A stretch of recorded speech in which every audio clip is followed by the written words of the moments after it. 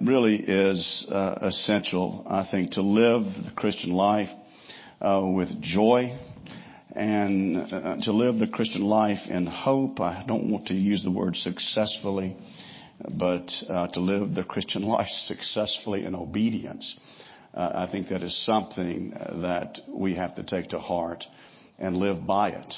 And all of you know what it is. As for the proud one, his soul is not right within him, but the just shall live by faith. And the context of that is absolutely essential to grasp. That it is in the midst of the storms of life, in the midst of difficulties that we face in a fallen world, the challenges that we face as believers, these things must be met by faith. And without that, we will not, I dare say, we will not be successful in our walk as believers. I'm going to read from different places tonight, though we will be looking primarily at the last 3 verses of Habakkuk. I want to read some from chapter 1 and chapter 2 and then also from chapter 3. So please stand for the reading of God's Word this evening. Let's hear the word of the Lord. The oracle that Habakkuk the prophet saw. How long, O Lord, shall I cry for help and you not hear? Or cry to you violence and you will not save? Why do you make me see iniquity, and why do you idly look at wrong? Destruction and violence are before me, strife and contention arise. So the law is paralyzed, and justice never goes forth. That sounds very familiar to what we are seeing transpire in our own nation this day. For the wicked surround the righteous, so justice goes forth perverted. And then God's response, look among the nations and see, wonder and be astonished, for I am doing a work in your days that you would not believe if told. For behold, I am raising up the Chaldeans, that bitter and hasty nation who march through the earth and seize dwellings not their own. They are dreaded and feared. Their justice and dignity go before themselves. Their horses are swifter than leopards, more fierce than evening wolves. Their horsemen press proudly on. Their horsemen come from afar. They fly like an eagle swift to devour, for they come for violence. All their faces forward, they gather captives like sand. At kings they scoff, at rulers they laugh.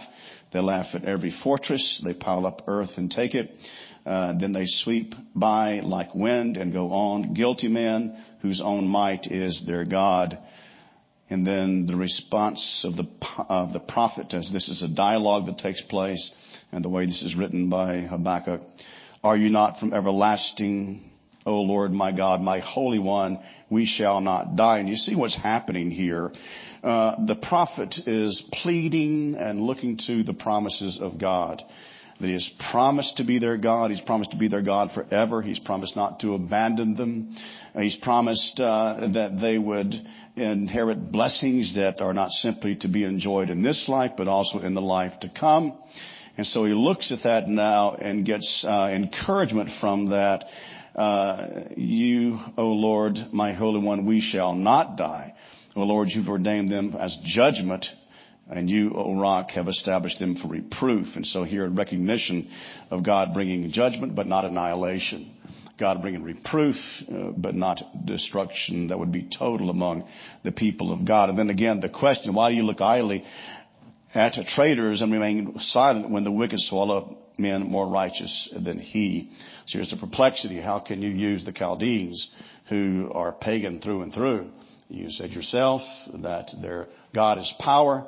How can you use them to chastise us? Are we not your people? Are we not the covenant people of God? And so the dialogue continues on, and Habakkuk gets ready to answer God. And in verse 1 of chapter 2, I will take my stand, my watch post, and station myself on the tower to look out to see what he will say to me and what I will answer concerning my complaint. And here he's ready to respond to God. He's arguing biblically. He knows the Bible. He knows God's promise. He's familiar with the law. He's familiar with the prophets. And he is ready to answer back to God when God answers him. And here he says this, and the God answered me, write the vision, make it plain on tablets so he may run who reads it. For still the vision awaits his appointed time. It hastens to the end. It will not lie. If it seems slow, wait for it. It will surely come. It will not delay. Behold, his soul is puffed up. It is not upright within him, but the righteous shall live by faith. There is no answer to this. Coming from God, there's no response Habakkuk can make to this. And what God is saying basically to him is trust me. Trust me. To know what I'm doing, to keep my promises, to be faithful to what I have said. So trust me in this. Then back over to chapter 3. This prayer of Habakkuk, the prophet, and beginning in verse 18 to the end.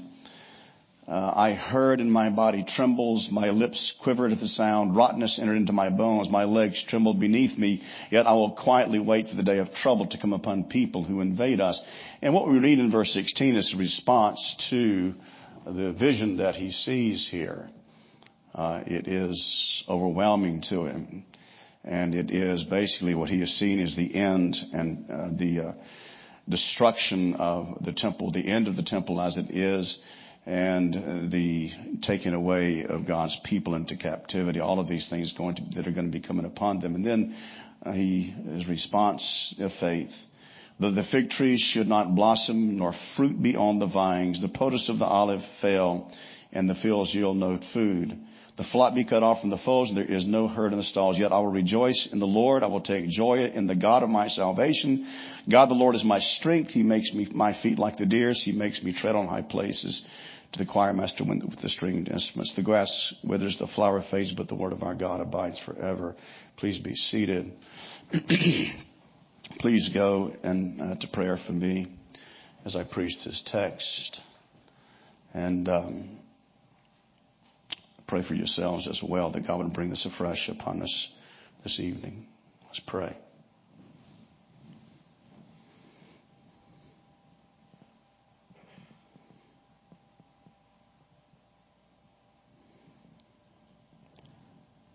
Almighty God, our Father in heaven, God of all creation, you, O Lord, who have hung the earth in space and uphold all things by the power of your word, infinite, eternal, and unchangeable God, we come this evening in prayer, asking for your help and asking for your grace, that these verses, O Lord, that we perhaps have heard time and again, would fresh fall upon us, and that we may learn afresh and again anew from these texts, that we might be encouraged in our lives, that we may be bolstered in our faith, that we may live, O God, before you faithfully. Be with me as I preach, and be with the congregation as they hear, we pray. In Christ's name, amen. All of you know that it is easy to live faithfully to God when things are going well. We feel like we are under his blessings. We are getting the things that we want. We don't really see any severe challenges. And so we're going and skipping through life joyfully and enjoying the things that God has given to us. So we can sing the doxology and mean it. And we can sing the Gloria Patri, and it falls off of our lips with great fervor, because life's so sweet. But when things are not going so well, when things are difficult to a degree that we never thought and we never imagined would happen, it's quite challenging, is it not? When you have situations at home that are heartbreaking, and you perhaps have children that are very rebellious and not converted. You have children whose marriages are being challenged, your own marriage perhaps being challenged, and then dealing with personal illnesses, things such as that. When those things come into our lives, we may begin to be like the prophet and ask, why? Nothing wrong with asking why, if it's done in an appropriate fashion, as if to learn. But it's very inappropriate to ask why, and so as to challenge God and his providence. We are told in the scriptures, in Philippians 4:4, rejoice in the Lord always. Again, I say, rejoice. It doesn't say when things are pleasant. It doesn't say when we are in worship on the Lord's Day and we go through the motions and we sing the psalms and we sing the hymns and we raise our voices together singing the doxology. He says, rejoice in the Lord always. Again, I say, rejoice. And so that here we learn that thanksgiving and that rejoicing before the Lord is something and that is to be constant. It is to be always that we rejoice in the Lord. We also learn that it is unconditional. That there should be no circumstances in our life that would ever come in such a way that we simply cannot rejoice in the Lord. We can't find it within ourselves to do so. And there are people that have lived the Christian life and they go along quite well, and something comes that is very challenging to them. And they find themselves in a state of mind that really question God's wisdom, God's kindness, and God's goodness. As I said here this evening, we have seen that God's people are ignoring His precepts in the days of Habakkuk. There is violence, there is contention, the law of God is ignored, the wicked rule in the land. And there's no love for the law, there's no respect for others. The conditions that Habakkuk is facing are completely contrary to what a nation that is characterized by a relationship with the Holy God should be like. There's nothing like that happening, and it bothers the prophet that he sees this.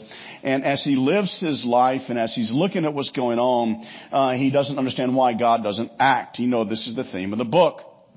He sits idly back and does nothing. And the prophet's perplexed.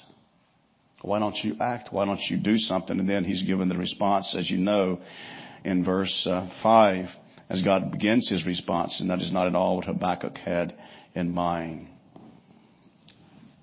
Is Israel not God's covenant people?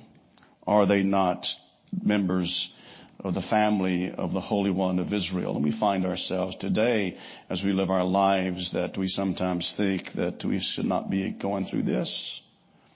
I'm a Christian. Haven't I served you faithfully?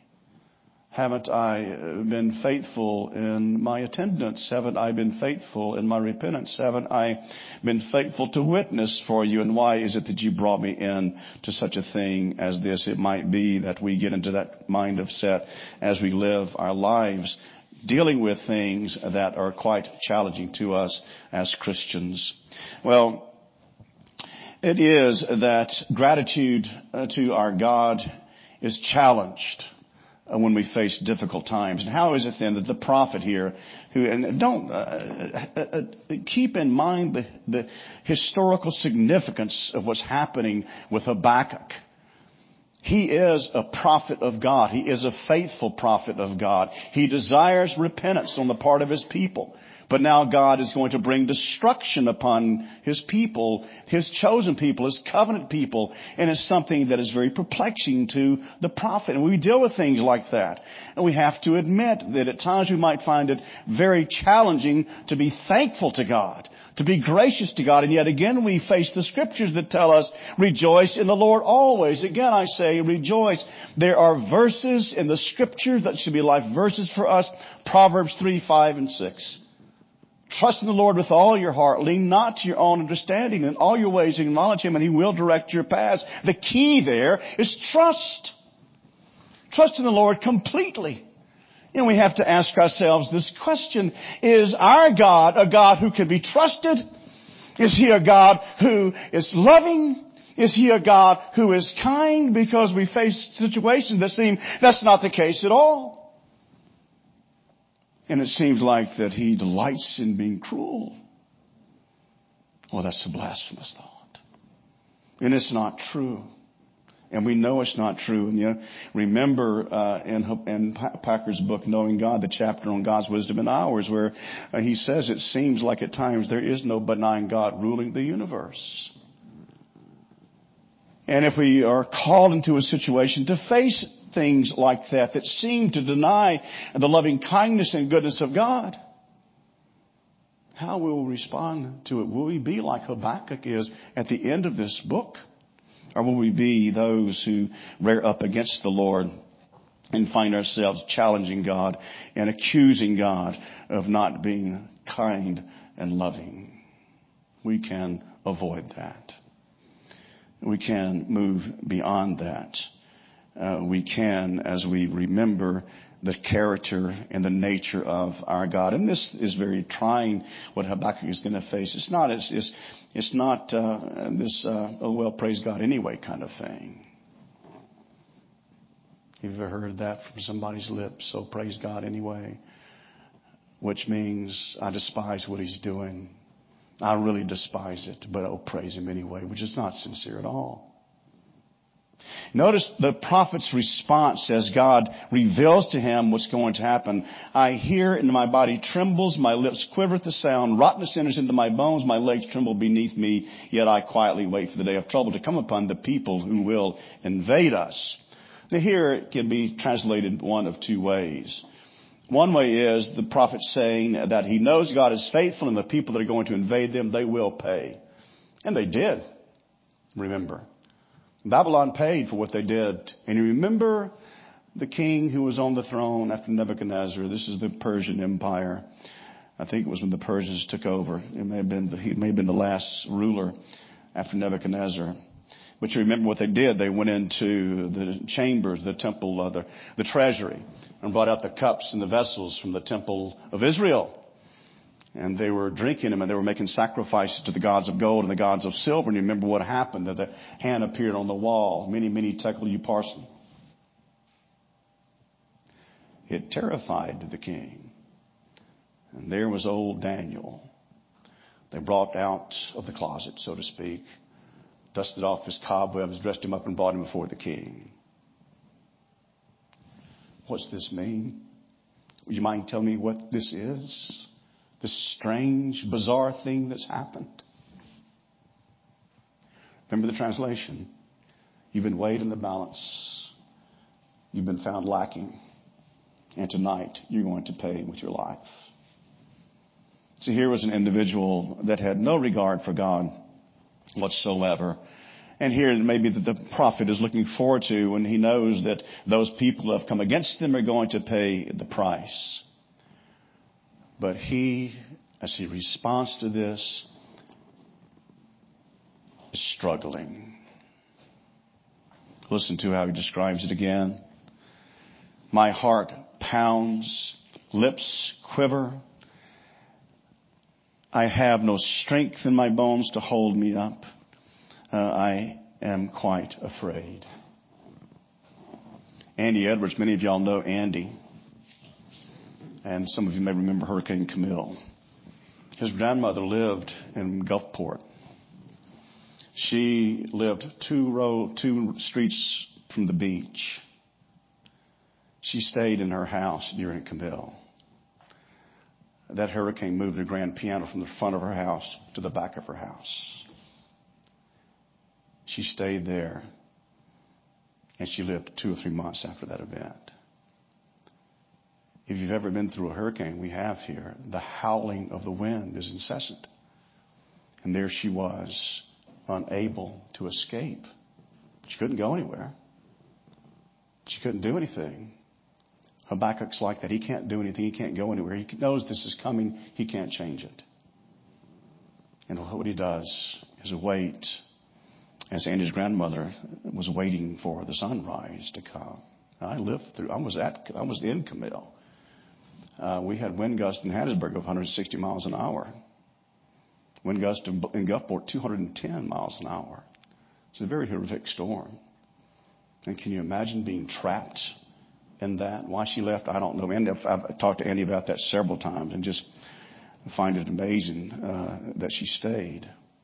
Well, Habakkuk is trapped, if you will. He can't change what's going to happen. So what is left to do when we face things that are challenging, when in the midst of things that are difficult for us, what is it that we can do? Well, he explains it here in these last verses. Though the fig tree should not blossom, nor fruit be on the vines, The produce of the olive failed, and the fields yield no food. The flock be cut off from the herd. Cut off from the fold, there be no herd in the stalls. So what he's doing here is describing the loss of the luxurious things, the loss of the wine and the caviar, if you will. The fig tree not in blossom. Though the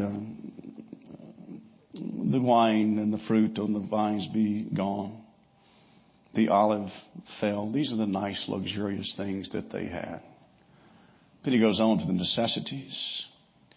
Though there be no flock in the fold, no herd in the stalls. In other words, he's recognizing the loss of all things that they need to live. The loss of the fine things, the loss of the everyday things, the loss of things that are essential for them to live. And yet, what does the prophet say? Yet I will rejoice in the Lord. I will take joy in the God of my salvation. Do you see that? It is the character of God that is at the center of his joy and his comfort. Because God does not change. He does not go from being a God who is loving and kind and gracious to a God who is an org, a God who is cruel, and a God who is unfaithful in the midst of trials. The prophet comes to recognize that. He knows things are coming. He knows you can't change any of those things that are coming, and it's a struggle for him. But then he puts on the spectacles of faith.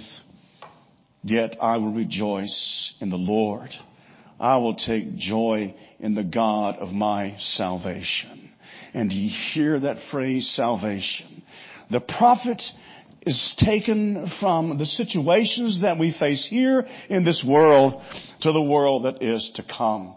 There is no comfort to be had, no joy to be had, if the only thing that we enjoy and participate in that's pleasurable is this life. If there's nothing else to come, if there's no life after this life, if there's no heaven, where is joy to be found? Where is comfort to be had? Where is encouragement to be had? If this is all there is, the prophet here goes beyond the circumstances to the great provider, God who is his Savior, God who is the source of his salvation and strength.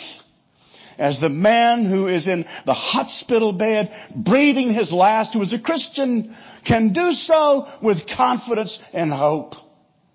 There he goes, looking forward to the place that is soon to be his home forever. Well, the prophet here looks forward to God, looks at God, remembering that he is above circumstances, and the blessings that he has for his people cannot be taken away by the worst of challenges that we face in this life. What does Paul say in 1 Corinthians 15? If Christ is not raised, then we of all people are to be pitied. Because, you see, we're still in our sin, we're still under a curse, and our future looks rather bleak. But he says, but now Christ is risen from the dead. That is the God of Habakkuk, the God of salvation. And notice what he is able to do here as he reflects upon this great God who is the God of his salvation. He says this, the Lord is my strength. He is my strength. As I know that he will never leave me, I know that he will never forsake me, and I know come what may in this life, his promises are yea and amen. He makes my feet like the deer's feet. He makes me to tread on high places. Nothing's changed. The circumstances have not altered. He hasn't gotten some kind of special vision that, well, now you see, God's changed his mind. And the Chaldeans aren't going to come, and they're not going to take away our children. They're not going to destroy the temple. They're not going to do any of those things. And so now, you see, I can rejoice. Now, you see, I can be happy. Now I can sing praises to the Lord because he is not going to bring to pass what he said he was going to bring to pass. That's not happened. That's not happened at all. What has happened is he has focused now upon the character and the goodness of God. And he basically says this: whatever comes, I can face it with God's help.